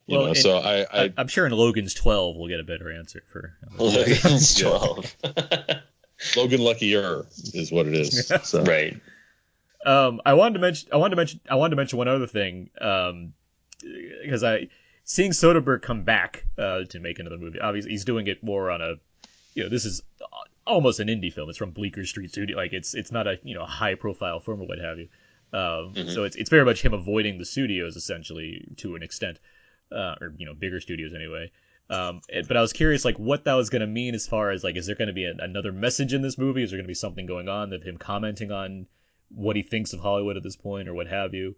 And in addition to kind of the nature of these characters, which I think honestly reflects a lot of what we saw in like Hell or High Water as well, kind of the class of characters here and what they're doing and how that's really affecting the people around them. Basically, it's not really affecting the people around them as far as who's kind of being gotten in this scenario compared to, the banks or the government or what have you. But you have basically all of Soderbergh's motivations seem entirely wrapped up in Sebastian Stan's character, which I found to be hilarious. He plays like a race car driver who like came out of retirement because he was so fed up with things. He like explains all this in like one like news monologue that he's given to like a reporter. And I was like, I thought this was pretty funny just because like this is entirely Soderbergh's like message, but he's just like kind of pushing it off to the side to one side character that doesn't really matter. I thought that was neat. I thought that was a nice touch. Absolutely. And at the same time, like that, it's funny how deep the bench is on this movie, where you have a character like that who's so peripherally involved in the movie. I mean, in terms of what actually like the most relevant events in the movie, and how he just sort of comes through and like, you're like, oh, that guy's like, I mean, it's funny because they sort of make fun of him a little. I mean, it's a character that can be made fun of a little bit. I mean, talking about like, oh, the software that I feed my body, right. I consider my food software. And you're just like, of course it does, but it's meant to be funny. But I'll say, another thing that to me, I feel like it is when you think back at like Magic Mike, I think this is sort of a combination of like the Ocean's movies and Magic Mike. And the thing about Magic Mike, to me, that I always thought was really interesting was that movie sort of circumvents traditional like narrative beats like throughout its entire runtime. It doesn't mean that like there aren't those things where he loses his money and like they have the experience where they go to the sorority party where they get in a fight and all these other things. But like the movie doesn't dwell on it. It doesn't fall into this very obvious rhythms throughout. It just kind of like has, this is the life of these people and this is what they encounter. And those things don't need to be melodramatic. They can have moments of drama. And I think that like, that's sort of the way, I mean, like you watch Ocean's 11, and it's meticulously constructed. I mean, most they're all that way. And this movie, I think, is very well constructed as well, but it's much more willing to sort of linger on just sort of, again, moments of humanity and just sort of like what's going on in these people's lives, rather than say like, oh, we have to hurry through the plot. And I actually think that's, I mean, that may be sort of Soderbergh's MO going forward, like as a storyteller, which I think is like not just, unique, but I think it's like really interesting, because I just remember really liking, I'm like, oh, it's like every moment in Magic Mike to me was like, oh, well, the next scene is really when the shit's going to hit the fan. And then there's not that moment. Like it just sort of like steers away from it. Oh, okay. Well, his business didn't work out. Is there going to be like a big blow up? Is there going to be a big emotional moment? No, it's just because that's sort of, I mean, it's much more, I think, sort of true to life. Right. And I think that, while there are obviously some clever twists and turns, in Logan Lucky, and it has its own need to be constructed in a very meticulous way, I think that like his execution makes it feel very sort of relaxed, which I think is why, as Scott was sort of saying, it's like you watch sequences like the first little half hour of it where you're sort of like, this is kind of unhurried in a way that I'm not sure that I'm necessarily into. And then once it starts taking off and it sort of congeals, you're like, oh, okay. Yeah. Now I'm really into this. Yeah, exactly. I think it's in a weird way. I think it's exactly what he wanted it to be, because I think he's probably felt with his studio films that they were more rushed and he couldn't spend as much time on the characters as he would like. And This one, as you were talking about, everyone was talking about, is that even the smallest relationship in this film kind of adds something to the movie. So everything has a level of substance to it. So I think that's kind of what he was going for. And I think in studio films, they don't allow for that to happen. Like, it's like, well, this is a side character, so we shouldn't worry about that too much. Yeah. But in this one, he was able to kind of like develop that, even if it's not as fleshed out as he wants, because like we know is that these characters could show up again in another one of his movies and referenced in a different way. So I think, the more I think about this movie, the more I enjoy it. But I do feel like the biggest issue with this is that sometimes I watch movies, and I don't know if we can all agree on this, but sometimes I watch this and I think like, I don't know if this is made for like a mainstream audience. And as we know, as Soderbergh, he's not like really, he can be a mainstream director, but he can also not be. And I feel like this is one where walks that very fine line in the middle. And that's why I think the movie, besides the marketing not being that great, is kind of like a hit and miss, for the box office, because I think people are intrigued enough to see it, but does it have enough mass appeal there that like we're really breaking this movie apart? Like we're like, oh, this relationship's here, and I love how this scene ties into this scene and how this character ties into this. But most moviegoers don't do that. We do that because we're all critics. I mean, I would say, if you want to speak on that level, I mean, I think both the majority of moviegoers that aren't analyzing films in a way that we are, they're not doing it maybe openly or in this way, but I think within their minds, there's a subtextual level of like, hey, I'm understanding this and I'm liking these things for these reasons. It's just not a matter of speaking it out loud and breaking it down. Sure. And I can see what you're saying as far as walking a line between kind of mainstream appeal or what have you. But I do think there's a way to sell a movie with it's an adult oriented movie about a bunch of people that are trying to do this, especially one that applies to more kind of middle America or whatnot, as far as paying respect to the population that makes up this film. I do think there is an appeal to seeing these actors specifically, because these are good actors and they're mostly well known for the most part, doing a traditional heist movie. I think there's a lot of appeal there. I wish that it's not a big studio that we're working out of. It's not a very expensive movie that they made. I can understand why it's not one that's soaring at the box office, but it is the kind of movie I could think would play well to a large audience if they all like knew about this thing and saw like 3 movies in front of them. I think there'd be people that'd be like, yeah, that sounds good to me. A heist movie with these people in it. Why would I not want to see that? Yeah, but I mean, just to echo Scott's point there, I certainly feel like it can straddle that line too. But I agree that the marketing may have just been something that really turns people off. Given your scenario there, Aaron, of let me put 3 movies in front of you. I'm pretty sure that you could sell this one pretty well, but just the way that it is set up, not even given the star power behind it, I think that's pretty strong star power, especially just if you put those names on a poster. I think people would be pretty interested. But I can see where Scott's coming from because for sure, I can see where he's coming from. We're reviewing the movie and not the marketing. I get that. Of course not. Yeah, we don't know anything about marketing. I don't have $200 million yet. Once you get into Scott's Tupperware collection, you'll find out. Here's the thing, right? Well, here's the thing, right? Like there are. I was having this conversation with a friend the other day. There are certain people who go, they don't know anything about movies, right? And they just go into the theater. There's really are old people who do this, and they go into the theater and they look at the posters, or they ask for, like, if you notice in most movie theaters, they have the description where people will read it. And you're right. I think based on that, people will probably say, oh my gosh, like Daniel Craig's in this, Channing Tatum. I'll go see it. But I think, it's kind of hard to talk about all these things without actually talking about the marketing behind it. That's fair. Because that's ultimately what sells it. Yeah. What ultimately sells it. And I just feel like my wife, who's a critic too, like she had zero interest in seeing this because she's like, I don't want to see this. That was her reaction right after the trailer. And we all know that you can't judge a movie by its trailer, but people do. And it's notoriously has led to movies flopping really hard at the box office because of which. So that's why I just had to bring that up. No, for sure. I get it, and I appreciate that. I pulled up CinemaScore because I was curious, and Logan Lucky has a B. Not a great cinema score. Not a great cinema score. It's not it's not the be all end all, but that does it's pretty reflective. Right.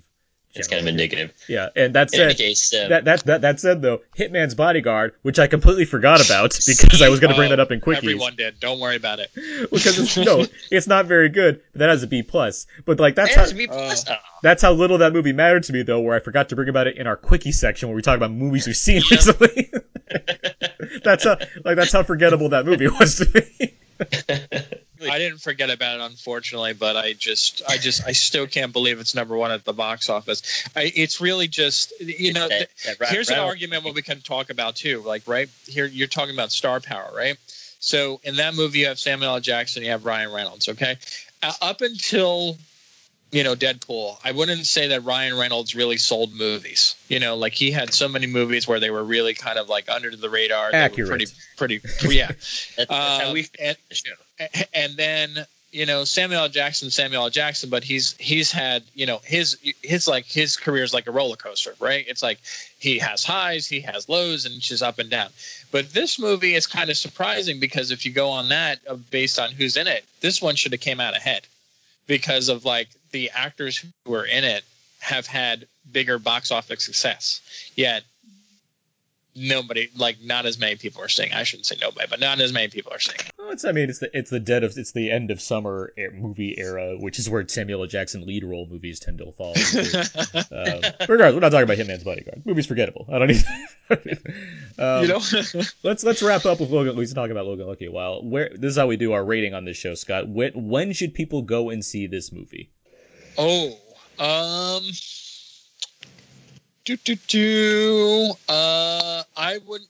going to say that you should see it in a theater, but I would say a matinee. Fair enough. Todd? Yeah, I do think it's a good, I think it's a good movie to see in the afternoon. But I would say, like, if you're playing hooky from work during the week, or perhaps if you were unceremoniously laid off from the job that you had, then like going, oh, the hell with it, I'm gonna go to like a 2:00 movie. What should I go see? Logan Lucky. That's what I should go see. Like, I think you're gonna have a good experience. These answers fit the vibe of the characters involved in the movie, I think. Very much so. Very much so. I'd say dollar theater. Yeah, I think it's a movie to see in theaters. I think it's a solid, enjoyable movie, especially towards the end of the summer here. We've already had a lot of really good movies, I think, this summer. This is like, oh, okay, this is a nice way to cap it off. All right, well, that was our thoughts on Logan Lucky. Let's move on now, guys. Let's get to feedback. Feedback. This is where we go over some of the various questions and answers from our Facebook page, facebook.com/outnowpodcast. We asked a lot of questions. You listeners gave us answers, and then you asked us some questions, and we'll give you some answers. Scott and Todd, feel free to provide any feedback as well as you hear the questions that we're reading out here. Yeah, first question we asked everybody, what is your favorite film about brothers? Jay writes, The Brothers Bloom. Adrian has Step Brothers. Napoleon writes, We Own the Night. Greg has Lost Boys. Christopher has Two Brothers. It's just called Two Brothers. Chris has Oh Brother, Where Art Thou? Are there brothers Justin in that movie? has... What's that? Are there brothers in that movie? Oh Brother, Where Art Thou? Yeah. I mean, in title... Well, thanks. Justin has Would Saving Private Ryan count? Yeah, I'd say it counts. And lastly, Philip has Warrior in all caps. You guys have any favorite films about brothers? Brother Bear. Four brothers? Yeah, that's another question. Are they brothers? Yeah, they are brothers. Adopted brothers. They're adopted brothers. How about the Blues Brothers? There you go. Blues Brothers 2000 was on TV last night. It's not good. You might be surprised. No, it's not. No, it's not. It is good. You were wrong. I like Blues Brothers a lot. Blues Brothers 2000. 2000? Oh, I thought I didn't hear the 2000 part. I'm sorry. Not the original. I apologize. I thought there was just some reevaluation of the original Blues Brothers going on. I was like, what's happening? You said 2000. I did not hear this. That movie is terrible. Do not talk about Blues Brothers 2000. Yeah. Or the Brothers Grimsby. Don't talk about that one either. That's not a good movie either. That's not a good movie. I unfortunately had to watch that. Yes, me too. Let's go on to the next question. I'm depressed talking about this now. Let's go. You're welcome. Favorite Steven Soderbergh film? Jay writes, I think Ocean's 11's a pretty much perfect movie. Greg writes, Out of Sight still does it for me. Philip writes, The Limey. Manish writes, Magic Mike. Adam writes, Traffic. Justin writes, Ocean's 11. And Chris writes, Ocean's 11. I'm a huge Out of Sight film. That's one of my favorite movies ever. Traffic is also a huge favorite. I'm a huge Soderbergh fan in general. I can keep listing things, but I was happy to hear The Limey come up because The Limey is fantastic as well. Yeah, Out of Sight is my top 5 favorite movies of all time. And The Limey is incredible. Actually, I recently watched that. It was inexplicably chosen for an indie corner on an airplane on a flight that I was on, and I was like, That's a great flight. I'll rewatch that. yeah. It's it's fantastic. It really is. About Jenny. I would say Aaron Brockovich for me, and believe it or not, Sex, Lies, and Videotapes. They're acclaimed movies. Yeah, good answers. All right, next question we asked everybody, what is your favorite lead character in a Steven Soderbergh film? Tyler has Wilson in The Limey. Is that right? Yep. Yeah. Philip has Terrence Stamp in The Limey. Jay writes Jack Foley in Out of Sight. Adam writes George Clooney in Ocean's 11. Justin has Danny Ocean. And lastly, Chris has, Danny Ocean oozes cool. I mean, these are the answers I would have. But Abe, remember when we watched Contagion and we just thought how great of a guy Matt Damon was in that movie? I mean, he was a good father. He's just a good father. Oh, yeah. Taking care of his kids. It just felt so natural. It's like, he's just trying to be a good dad in this terrible time. Matt Damon in The Informant as well. The Informant. You have to say with the exclamation point at the end of it. That's a good movie poster. Yeah. I mean, I think that's a terrific movie. And I think that his sort of, I mean, again, it's another movie where they sort of play everything in such a weird, unexpected way to sort of minimize, it's just sort of like a movie about this guy's the persistence of his delusions. It's a kind of a remarkable thing, and it's the kind of movie that I think Damon really excels at that he doesn't get enough credit for. Yeah, I think Damon's great in that movie. I always thought that was an underrated performance from him because he's, you can give dramatic performances all day, sure, but that's a very specific type of performance where he's gaining weight. He's playing it very, the humor there is very specific in a role where it's all comedians as the dramatic characters, which I always thought was a neat choice as well, which basically means they just talk in hushed silence to make it sound more dramatic. I think it's a really great performance. I'll also say Vincent Cassel in Ocean's 12 is fantastic. Yeah. I mean, just for the dance heist scene alone is so good. Ellen Barkin in Ocean's 13, I think she's just sexy as hell in that movie. She's kind of amazing. I mean, it's a really interesting character, but yeah. And then Channing Tatum and Magic Mike, I think. Oh, and even more so, maybe Matthew McConaughey and Magic Mike. I mean, he's kind of on anher level as Dallas. Any other? That's a good point.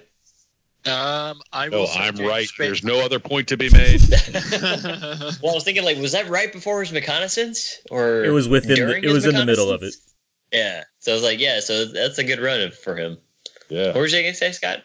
Oh, I was just gonna say James Spader as Graham Dalton for sure. In Sex, Lies, Maybe. And Laura Sanchicomo in that movie, yeah, for sure. Yes. And then I can't believe I'm saying this, but I think it's just because of how serious Daniel Craig comes off in interviews and just in every role that I honestly might have to put Joe Bang on this list. I think that's totally fair. It's a great performance. Yeah, it's a very good performance. He knows chemistry. He even did it correctly. Yeah. The next question we have here is favorite Channing Tatum roles. Nathan writes, Mark and Foxcatcher. Are you kidding me? So underrated. What a performance. Adrian writes 22 Jump Street. Tyler writes She's the Man Will Forever Be My Favorite Chick Flick. Nippon writes The Gimp from This Is the End. Yeah. Justin writes Lego Superman. Jason writes Greg Janko in 21 Jump Street and Lego Superman. Jay writes Hail Caesar, and Chris writes Hail Caesar. Some good dance moves he has in Hail Caesar. Well, there's that. I mean, there's the whole dance segment in Hail Caesar, but there's that moment towards the very end when he jumps on the sub and he gives a little look, and it's like to make something that funny out of that little moment in a film that already had that Alden Ehrenreich Ray Fiennes scene. There's a lot of credit needs to go to Tatum for how good he is in that movie. And for dropping the suitcase. Good job. Dropping the suitcase. Just brushing it off like it was nothing. Channing Tatum's favorite role of his? Yeah. I mean, I think he's even better in XXL than he is in the first Magic Mike. Okay. Because it doesn't have Alex Pettyfer. Of course, I think XXL is better than the first Magic Mike as a whole, but I think he's fantastic in it. And then I think he's pretty good in Hateful Eight too. Yeah. Yes. Totally forgot about that, but yeah, he is in there. This question has reminded me how much I don't like Channing Tatum, which is weird. But I can't believe I'm saying this, but looking at every one of his movies, I would say that he was good in Foxcatcher, but I'm going to go with that person who left the feedback and She's the Man, because I mean, he was really funny in that movie. All right. I would agree. And next question we asked everybody, what are your favorite films that put a focus on dim-witted characters? Nathan has Forrest Gump. Philip has Bottle Rocket. John writes Tucker and Dale versus Evil. Jay writes The Hudsucker Proxy. Chris has Oh Brother, Where Art Thou Again? And Catherine has Bill and Ted's Excellent Adventure. Can't get much dimmer than those two, but it's funny. How about Biodome? Biodome. Holy shit. I would say wow. I would say John Goodman and Forsythe's characters in Raising Arizona. Oh my God, yeah. I mean, that whole cast, Nick Cage as well in there, but I would say specifically John Goodman and William Forsythe.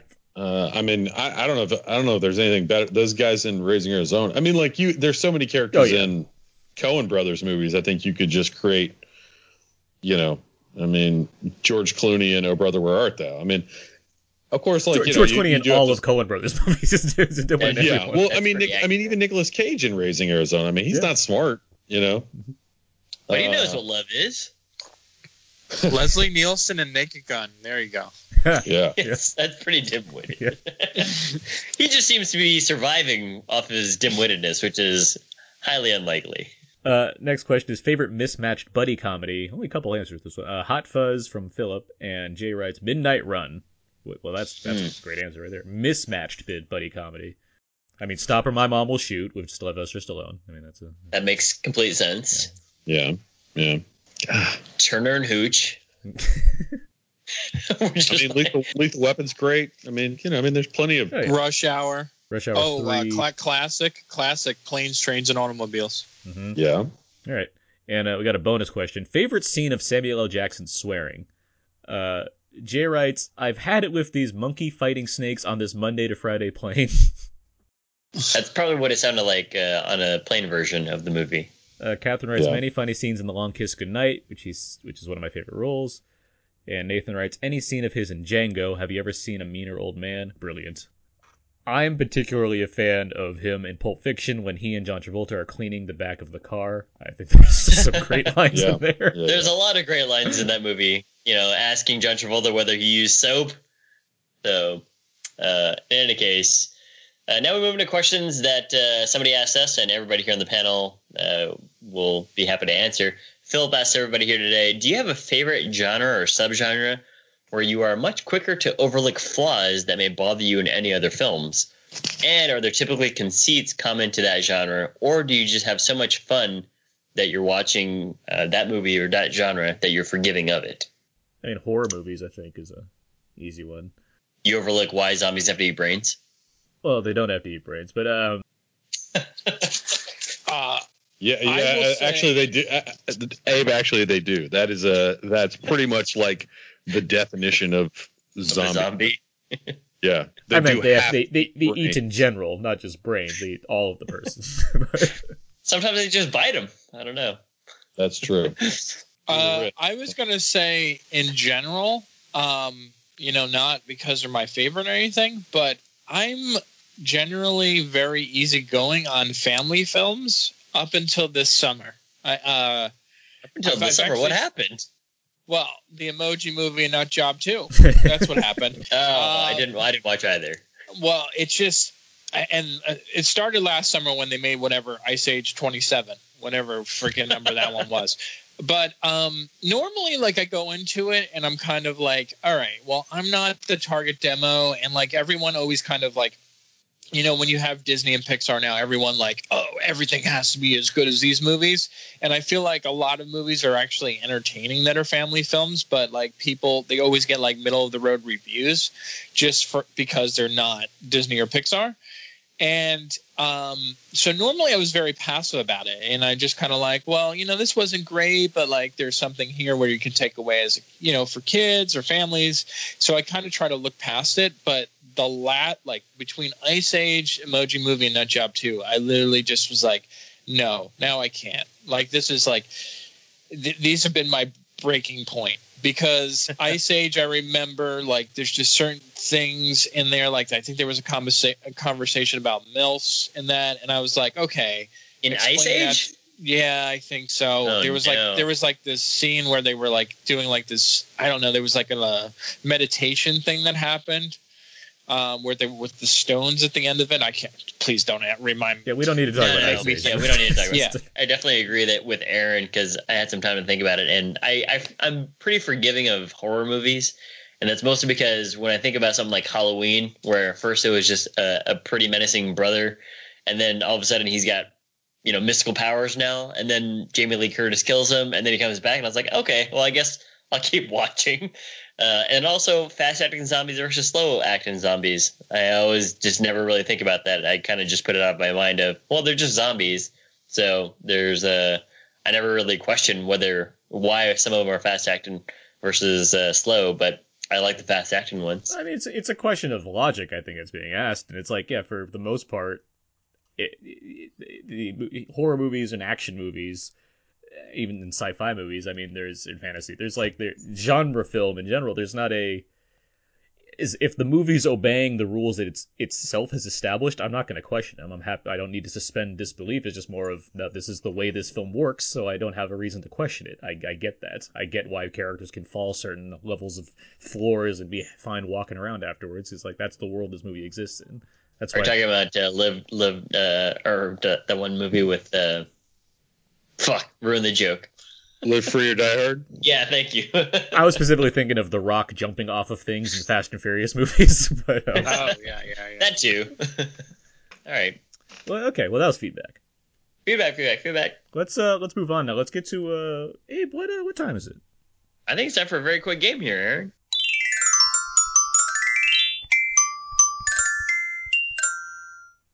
Little known fact, that's actually the ringtone for Channing Tatum's cell phone in Logan Lucky. However, it was always turned off. That was, of course, the improv theme for games, and I have a game for you guys this week. It's called What's the Score? What would this entail? So this game, what I've done is I have a list of 10 movies here, and I've written down, and they're all heist movies, and I've written down the location of said heist and what they're going after, and you have to guess what the movie is based off those two things. Okay. So if you think you know the answer, shout out their name. If you think you know the answer, shout out your name, and then say what the answer is. So all right, let's do it. Okay, and I even have an example, Abe. No. Okay, let's do it. The example. Okay, so here's the Charlotte Motor Speedway and millions of dollars. Logan Lucky. There you go. Abe, Logan Lucky. There's the example. Okay. All right, so here's the first one. The location of the heist. If you think you know it, by the way, just shout out. You don't have to wait the whole thing. Here we go. First one. The Mirage, the MGM Grand, and the Bellagio. Abe? Ocean's 11. Ocean's 11 is the correct answer. You're on the board. That's the only one I'm going to get. Here's the next one. The Mind. And Abe. Yeah. Inception. God damn it. Inception. I mean, I did not say my name. I have to give it to Abe because he said his name. That's fine. That's fine. I knew the answer too, Abe. You played by the rules. I didn't steal your answer, Todd. I know you didn't. It's the rare one where the goal of the heist was planting an idea. Here's the next one. Treasure Island. Abe? Yes? Actually, I don't know. I was going to say Muppets Treasure Island. Okay. The goal of the heist is the Yellow Jacket. Treasure Island and the Yellow Jacket. You need to think of what Treasure Island is, which, Abe, being in the Bay Area, I think you would know. But a Yellow Jacket? The Yellow Jacket? I'll give you another hint. The movie is from 2 years ago. The Yellow Jacket? A Bay Area movie about a yellow jacket? The answer is Ant-Man. They were in the Bay Area? They're in San Francisco, and what Pym Industries is on Treasure Island. Oh, Scotland. And the bad guy's the Yellow Jacket, which I'm trying to steal. That's right, yeah. Corey, what's his face? Corey Stoll. Yeah. All right. Here's the next one. Washington, D.C. And the goal was the Declaration of Independence. Todd. Scott. Todd. National Treasure. National Treasure is the correct answer. Here's the next one. Long Beach, California. 50 cars. Todd. Todd? Gone in 60 seconds. Gone in 60 seconds is the correct answer. Which year? No, I'm just kidding. I believe the remake was Long Beach. I don't know where the that was part of the remake. The original might be LA, I think. I'll look that up. Next one. A Manhattan bank. A safe deposit box. Inside Job. That's not... Nope. And you didn't say your name. Scott, Inside Man. Inside Man is the correct answer. All right. Scott's on the You're board. gonna hear it on my side that I did say my name. I didn't hear it. Here's the next one. Langley, Virginia. The Knock List. Todd? Mission Impossible. Mission Impossible is the correct answer. Dang, Todd. I've only watched Mission Impossible 1 about 356 times. So. Here's the next one. As soon as you said Langley, I'm like, well, it's got to be Mission Impossible. Here's the next one. The New York Metropolitan Museum of Art. Todd. Todd? Thomas Crown Affair. The Thomas Crown Affair is the correct answer. Wow. Kudos. Here's the next one. 90s Los Angeles. Diamonds.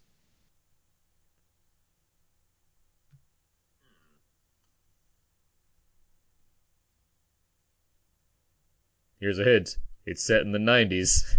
Yeah. Early 90s. Diamonds, though? 1992.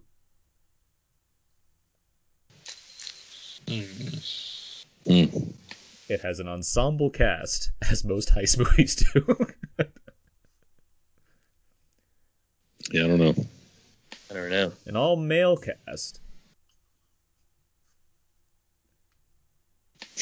You really narrowed it down. I know. These are a lot of tropes. That was extremely helpful. Yeah. Next, you're going to tell me they were all white. Yep, it's true too. The answer is Reservoir Dogs. Oh, they're going for diamonds. That's right. Yeah, I should know that, but I didn't think about L.A. and all that other stuff. That was no. Here's the last one. It's a good one. Here's the last the one. geographic specificity of Reservoir Dogs is not that important, so I think that's why I just didn't even. I mean, I think L.A. I mean, yeah, no, it's not like a highlight of the fact that filming in L.A., but I mean, it is an L.A. movie. Here's the next one. A bookstore and a small sum of money. I feel like I should know this. A Texas bookstore. I'll put that in there. It is a debut film from this director. Todd. Bottle Rocket? Bottle Rocket is the correct answer. There you go. Oh, nice. Let's see. Looking at the total here, Scott, you got third place. Abe, you came in second, but Todd, you ran away with this one. You got the most answers correct, so good job on winning the game. Yeah. Thanks, guys. Now I'm ready to plan my own heist. I had a bonus question in case there was a tie. What's the highest grossing film, a heist film? Tower Heist. It's not Tower Heist. What is it? One of the Ocean movies? Ocean's 11 is number 3. Inception, then. Inception is the top one, yes. Wow. Both domestically and internationally, with like $825 million in it. That movie made money. Yeah. Made bank, y'all. Fast 5 is second.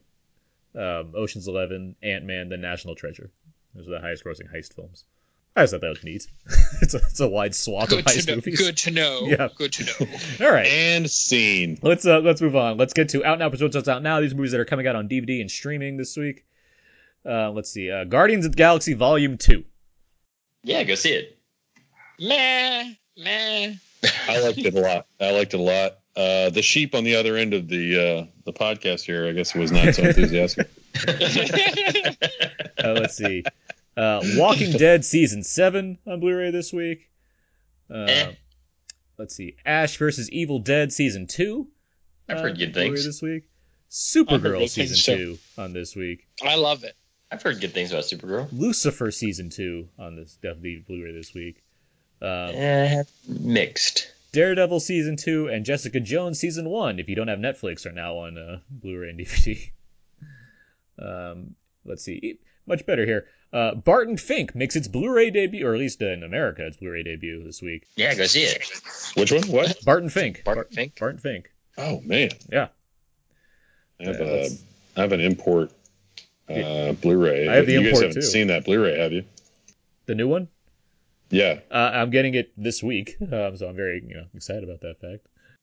I was just gonna say, let me know how it is, because I'm very interested in. The presentation is that. I believe it's from Kino. I have to look in to see if it's like a new restoration or not on it, but yeah. Gotcha. Yeah. And on Criterion this week, lastly, La Poison, an old French film, and Sid and Nancy, returning to Criterion Blu-ray. I know it was an older entry in the Criterion collection, but now it's on Blu-ray again. It's on Blu-ray on Criterion.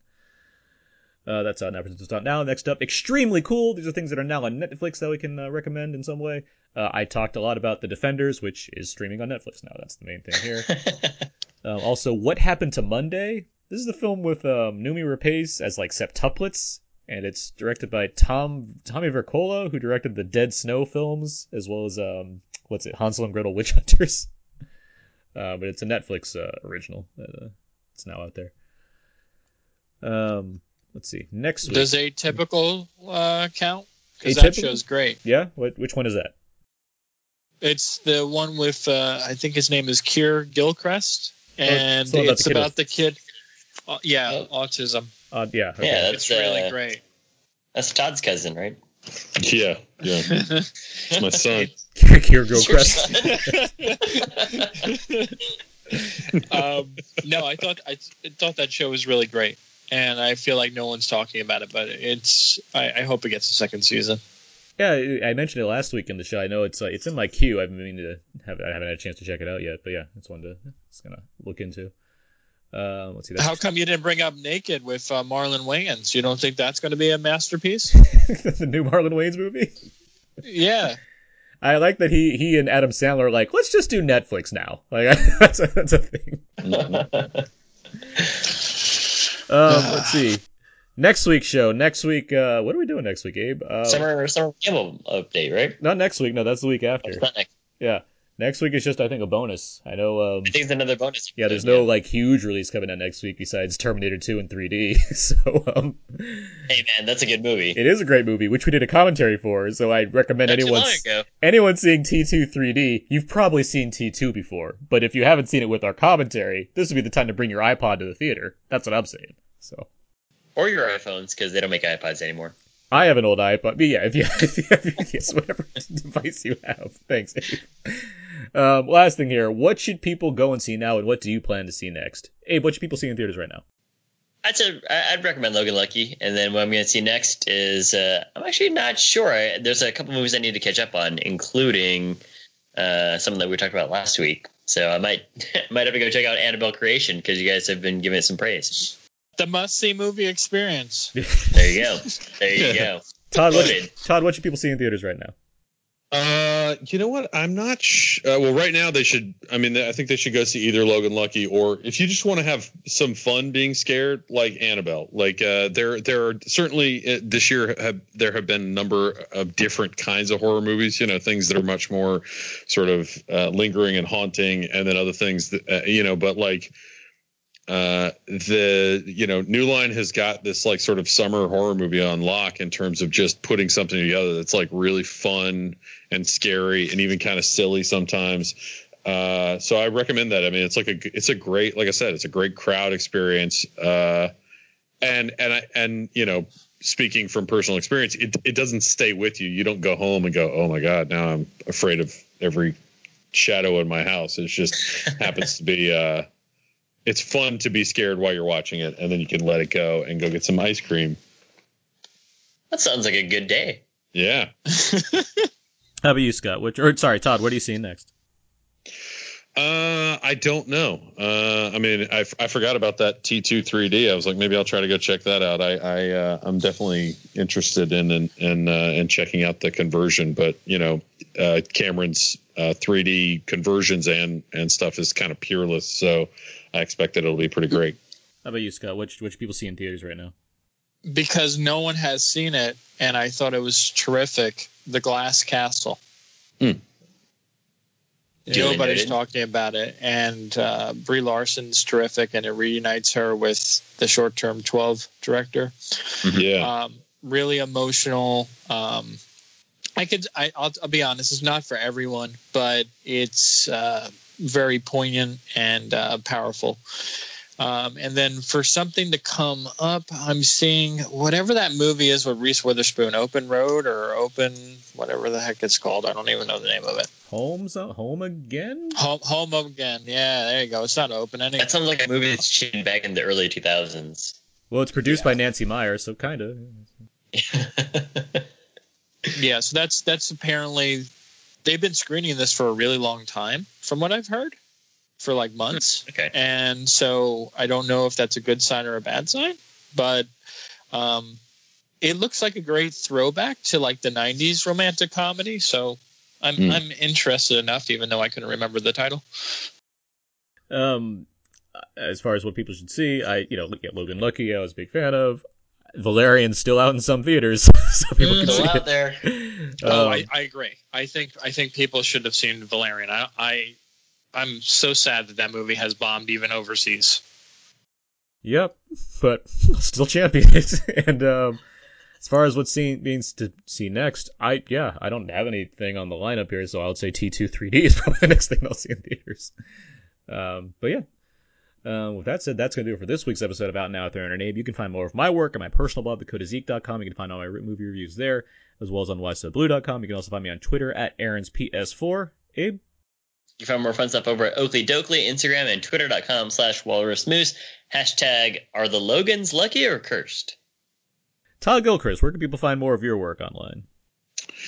Well, right now, not too many places, but you can find me on Twitter at MTGilchrist, MTGilchrist.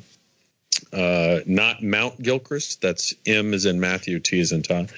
You can find me on. Someone said that the other day. I was actually doing the Battleship Retention podcast, and they were like, "Whenever I see that, I think those jerks." I'm kidding. We're friends of the show. they told me that you guys have this like Hatfield and McCoy style beef that just goes way back. We do. Yeah, we're the right side. Yeah, the Bill Paxton side. Yeah, but no. Then I'm on. Where else am I? Oh, I'm on Instagram. You can find me at Best Dressed Todd. And hopefully in the near future, I have some promising opportunities. I think I'm going to try to take advantage of. So hopefully we'll have more websites and stuff to promote and stories to promote in the coming. I really want you to be the Sperry model. I know that they've been really asking you to be one. I think you should accept it. Oh man, I'll do it. I'm ready. Scott Menzel, where can people find more of your where can people find more of your I make it easy for everyone, so you don't have to follow me, but if you want to on Twitter, it's Movie Man Menzel. But the one that I care about the most is We Live Network, which is on Facebook, Twitter, and Instagram. It's We Live Network, and you can read all my reviews as well as other contributors at WeLiveEntertainment.com. Great. You can find all the other episodes about Now with Aaron and Abe over on iTunes as well as on Audio Boom.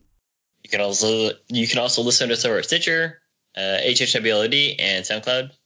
Feel free to email us any thoughts you may have on Logan Lucky or anything else we talked about today over at outnowpodcast@gmail.com. Interact with us over at facebook.com/outnowpodcast, or you can tweet us at twitter.com/outnow_podcast. And of course, there's our Tumblr page where you can send us plenty of gifs of Channing Tatum dancing in Hail Caesar over at outnowpodcast.tumblr.com. Greatly appreciated. Todd, Scott, thank you both for joining us today. Thank you both. Thanks so much. Yeah, for sure. Always good to have guests on. Always good to have new guests on. Always had to have returning guests on. We hope everything works out for Todd. You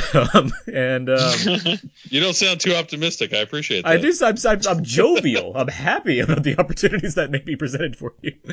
But it's just I didn't realize this until we started this recording, so it's like, oh, that's unfortunate, but I want things to work out well. By the way, before we wrap up, I don't know if you guys know this. I just glanced online, and it turns out that Jerry Lewis passed away. Wow, did not know that. Oh, I did not know that either. So yeah, he was up there, right? How old was Jerry Lewis? Feelings about 91. 91. I mean, and he was dealing with so much issues for the last 15, 20 years of his life. I mean, yeah. It was didn't he make a movie fairly recently, like within the past? He had an old movie of his released for the first time, okay. I believe was what happened. Gotcha. I think there's also something else maybe too. Yeah, there was like something else recent, but I know there was like an old thing that like he had done a long time ago that got released finally. Yeah. But well, yeah, that's unfortunate. That's unfortunate to hear. Contributed a lot. Yeah. But yeah, that's. I guess we have to wrap up now. But, until next time, when we talk about whatever we end up talking about, that's going to do it So until then, so long. And goodbye. Almost heaven. West Virginia. Blue Ridge Mountain. Shenandoah River. Life was older than the trees. Younger than the mountains, growing like the breeze. Country road sings, take me home to the place I belong. West Virginia, Mountain Mama, take me home. Country road, all my memories together around her. Minus a lady, stranger to blue water. Dark and dusty, painted on the sky. Misty taste of moonshine, teardrops in my eyes. Country road, take me home to the place I belong. Mountain Mama, take me home. Country road. Let's see. Guardians of the Galaxy Volume 2. Yeah, go see it. Meh. I liked it a lot. The sheep on the other end of the podcast here, I guess, was not so enthusiastic.